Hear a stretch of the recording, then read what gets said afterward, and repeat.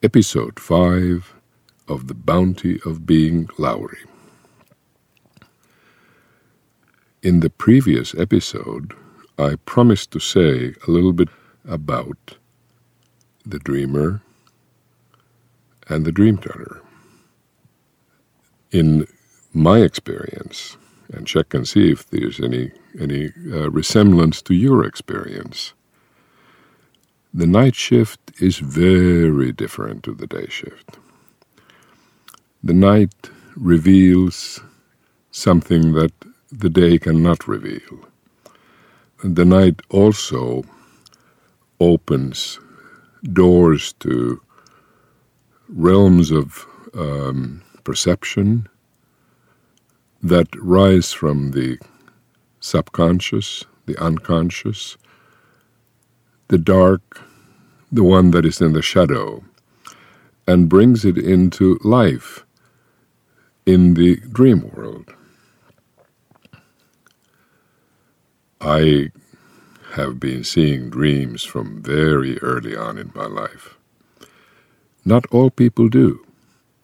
Check and see if you can connect with the fact that at some point in your life you have seen dreams, daydreams, fantasies, visions, possibly nightmares, whatever you might associate with what is in the other part of the night and day cycle, dark and light cycle. It may as well be something that you see in your day perception when you travel into unknown places where all of a sudden, by coincidence, it just so happens that something comes to your attention, your perception, your experience, a sound, a sight, something that moves all of a sudden and changes your perspective. Every place that I inhabit, a perspective opens in front of me, around me, above me, behind me. My day awareness always looks ahead, where my nose is pointed to, which is good, because if I don't look at where my nose is pointed to, I'm not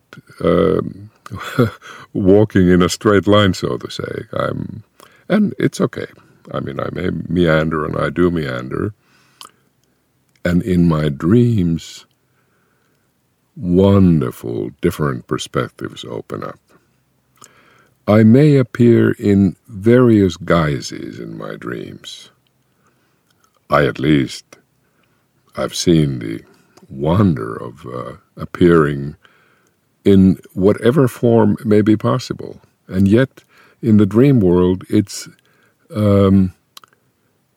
formless. It's an energy more than a very concrete kind of a thing in form. I may appear in the air. I may appear in all the guises. They're like dresses that I, the dreamer, take on when I'm walking through that part of the night psyche, which is really, in some ways, part of the much water. Water is the realm of dreams. It's like watercolor, where a scene may shift from one into other in a sliding scale, and all of a sudden I have dreamt, for example, that I'm all of a sudden, my next step takes me off the ground and I'm flying in the air. Or I may dive into the watery realm and notice that I can breathe underwater. An amazing world opens in the night shift.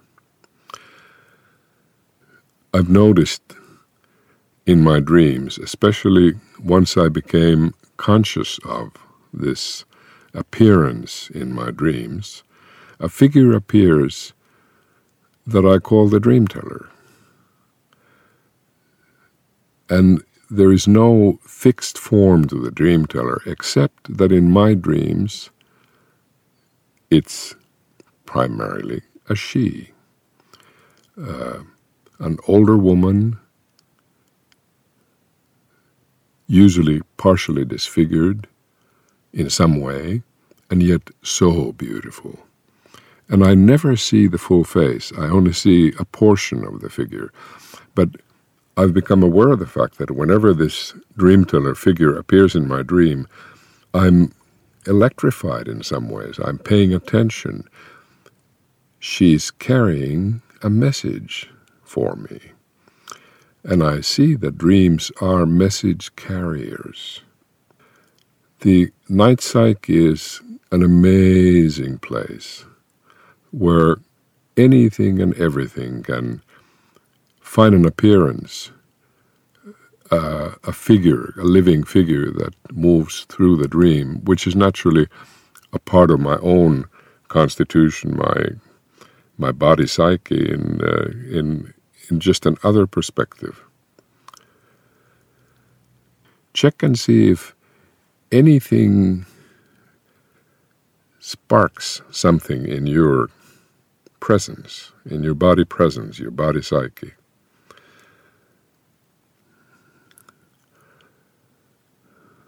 I, the speaker, the one that I'm speaking to you, the listener, have been dreaming ever since I can remember anything.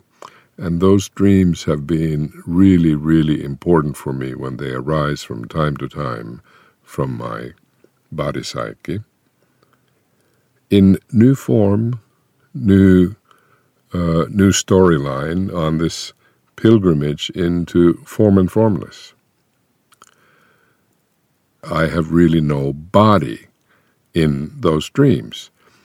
My body plasm starts radiating, pulsing, my toes and my feet and my hands, saying, yes, yes, remember, I am no body before I'm embodied. And the night psyche gives me, the night shift, which has many portions to it, many portions to it, gives me an opportunity and a wonderful journey through different layers of, well, whatever I'm composed of, whatever my composition or my compost is composting and composing all this time. So I'm more or less in form, but mostly formless, much more shadow than light. And I notice that as I'm speaking now, I've let my eyes close, so I'm in less form and more formless.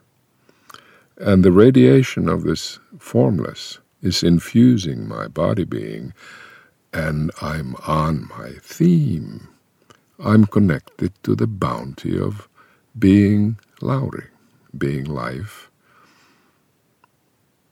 as I am, just like this, just now, and I have this opportunity to speak to the other, the unknown other, you, thee, thou,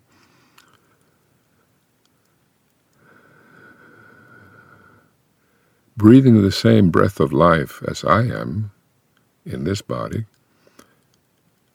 in the same boundless space that we inhabit, which is true right now, because I cannot see, I cannot sense. I can sense the boundary line between my inner plasm and my outer plasm, or the space where I'm still a little bit more in matter than and form. But if I'm asked right now, oh, what's the matter, Lauri? I said, nothing's the matter. Nothing's the matter. Nothing's the matter, Billy Batter. So my batter is very fluid and very transparent, and more space to be, more watery. I noticed that there is a moisture opening in my breath. And I am resting in the bounty of being no body, but being something, nothing, not something. But perhaps batter is a good word, because it's like a dough that I'm squishing a little bit with the movements of my senses, which makes it more airy, so the batter can rise and open the spaces between bits of this and this and that. And I notice that my breathing is opening deeper. I notice I'm at the same time sinking further into the earth, as is appropriate. My heels are roots into the earth. My sound is rising from a deeper and deeper and deeper place in the earth, since I am an earth being. And the crown of my head, which is a crown.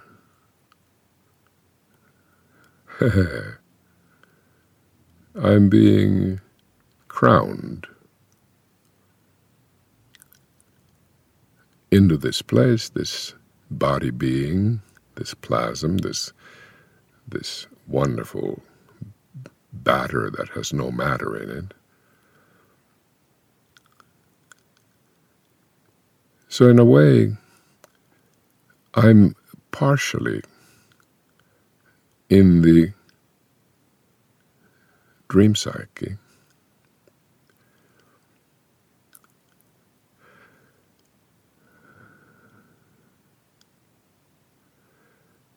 And I rest in this space, and I invite you to rest in your body batter and see if you can see that there's nothing the matter now.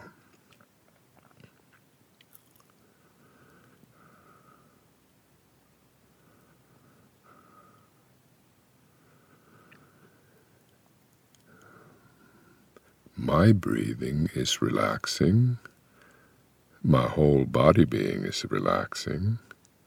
I'm sinking deeper and deeper downwards, and at the same time my whole skin bag is expanding and contracting in rhythm, a bit like a balloon, or more a veil that opens and closes and lets through it that something.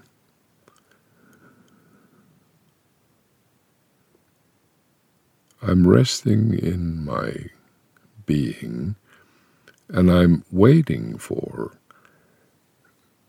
something to rise from here, but I obey the call to remain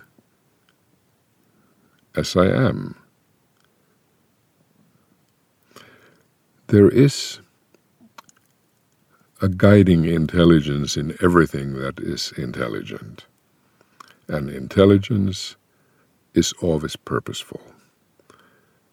So I'm obeying this call to not go forward until I'm ready. And there is no impatience in my body being, my stuff. Check and see. And check and see, can you release the impatience? Because I'm not in a hurry.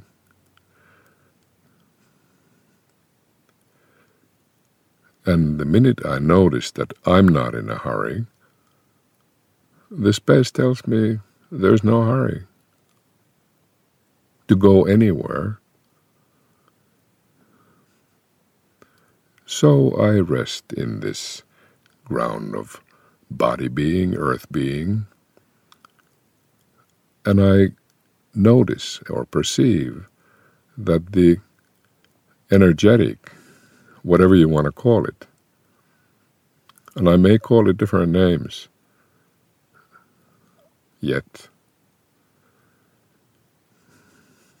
because there is a saying, if I remember right in English as well, that a beloved child has many names. And one of the important names is you, the other, the one through whom I'm reflected, something that I cannot see.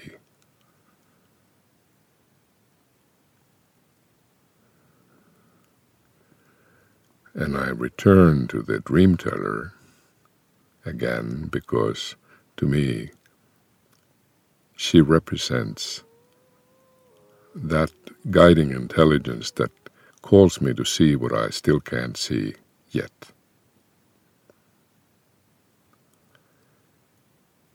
I'm moved to recount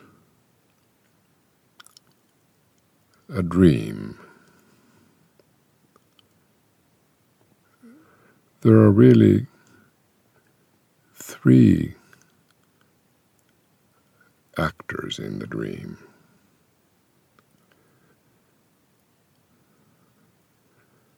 No name.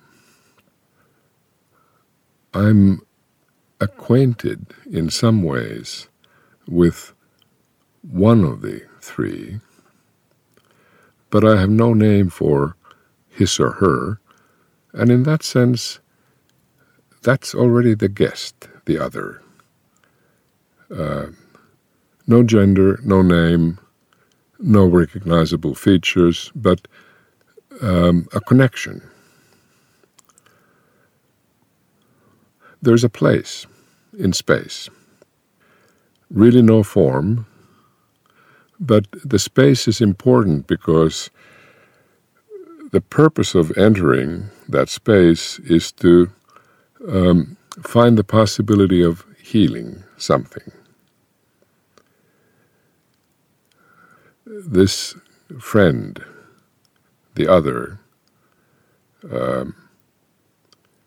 and I have been in some ways informed that our constitution, our genetic composition, the genome, or whatever it is that we are composed of, the particulars, the blood types, all the rest of it, how medical science and medical knowledge has really uncovered some of the mysteries of this living body. They have informed us that there's a lack of some piece of something in one of us that might be found if we enter into a device that has been developed which checks and probes our genome, our blood types, and all the many various others. This is really futuristic stuff in some ways, because all we have to do is sit in that space and this probe will go through us and see if we have a compatible composition that might help in changing something in that composition. So there we are, and it's only a place and a space in space, and eventually a message comes from this device that indicates that they haven't found this part that would be able to be added to the other to make this healing possible. So that's the message. But then at the same time, a third somebody, or nobody really, but some presence moves through this the same device space, and all of a sudden there is a message that indicates, yes, now the missing component has been found. And at the same time as it indicates that, it also indicates, and this missing component has been added or infused or placed into the one from whom it's missing to potentially enable healing to take place in that composition. Now, something wonderful, in other words, full of wonder, the bounty of wonder of this creative earth takes place in my constitution. I'm delighted, energized, that whatever it is has been found and has been already passed to where it's needed, and at the same time, I have no idea who the other is. I will never know. The other will never know where it came from. And it's not recorded anywhere where somebody can dig into some kind of a medical library and found out who was the donor and who was the recipient. A lovely space opens up in me. Space of the bounty of being Lauri, of being me. This potential opens in the dream world, and yet when I start entering back into my body being, I'm so grateful, I'm so full of life, I'm so energized, and even now as I'm speaking these words to you, very, very sort of little droplets of water are forming around my eyes, and they're not, they may be tears, but they're tears of joy or gratitude or beauty. So what this reveals to me is the impersonal nature of this energetic universe, this energetic cosmos. I have no need to personalize this experience, just as I'm not personalizing experience with you, the other. You are there, or wherever there is. But I'm speaking to no body about no thing. And again, this sort of relaxation in my composition, my whatever this is, this body being, partially still earth matter, but mainly space and perception. And it's all taking place right here, right now, just as I am, just as everything is. And a gratitude rises in me that I'm allowed to speak to you, the other.